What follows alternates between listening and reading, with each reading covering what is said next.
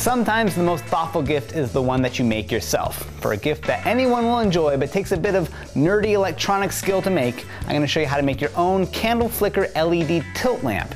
This is based off of David Backer's design for the Drylampia. For my version, we're going to use a glass jar, some copper wire, some stranded wire, a candle flicker LED, CR2032 watch battery, a watch battery holder, and a tilt switch. This is the real secret ingredient here. These things are a lot of fun to use. So for around 20 bucks, you can get enough of these supplies to make about 3 or 4 of these lamps. To start things off, we're going to take a length of copper wire, and we're going to mold it around into a U shape around the back of the battery holder here. The next step is we're going to solder the battery holder onto the wire.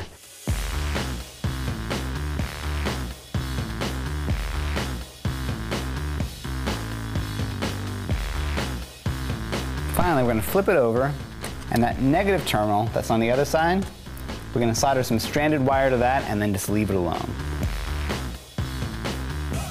All right, give it a little tug, make sure it's nice and secure. All right, that looks good. So that's going to get our power everywhere it needs to go. Next up, we've got the tilt switch, my favorite little switch. We're going to take one leg, we're going to bend it down. We're going to wire this in so that the circuit will turn on when the jar is turned upside down. Find a place midway up on one of the copper wires and give it a snip. Now, solder one of the 2 feet to the bottom of the clip section. Then take the other foot and solder it to the length of copper that you just clipped off. All right, it's working. Now we can solder on the LED.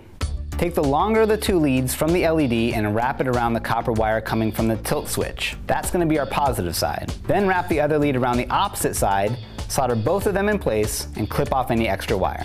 Now that the LED is there to hold the shape, we'll go back up to the battery holder and take the stranded wire from the negative terminal and use the exposed bit to wrap around the copper that's opposite from the tilt switch and then solder that down.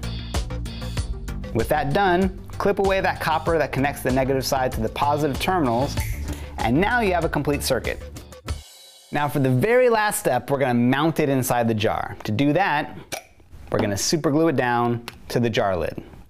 Now we're going to use a big heaping glob of super glue, not just because it's going to hold it in place better, because it's going to act as an insulator and keep the circuit from interacting with the metal of the lid.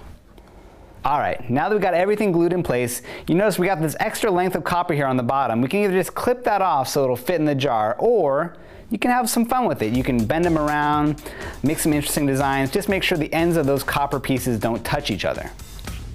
All right, now let's give it a test. Let's pop in a watch battery. Pay close attention to which side's positive and which side's negative. All right, let's screw this into the jar and give it a test. Boom.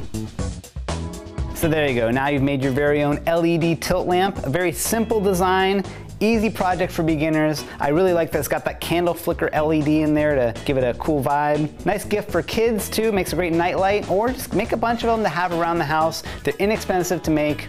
Have fun with it.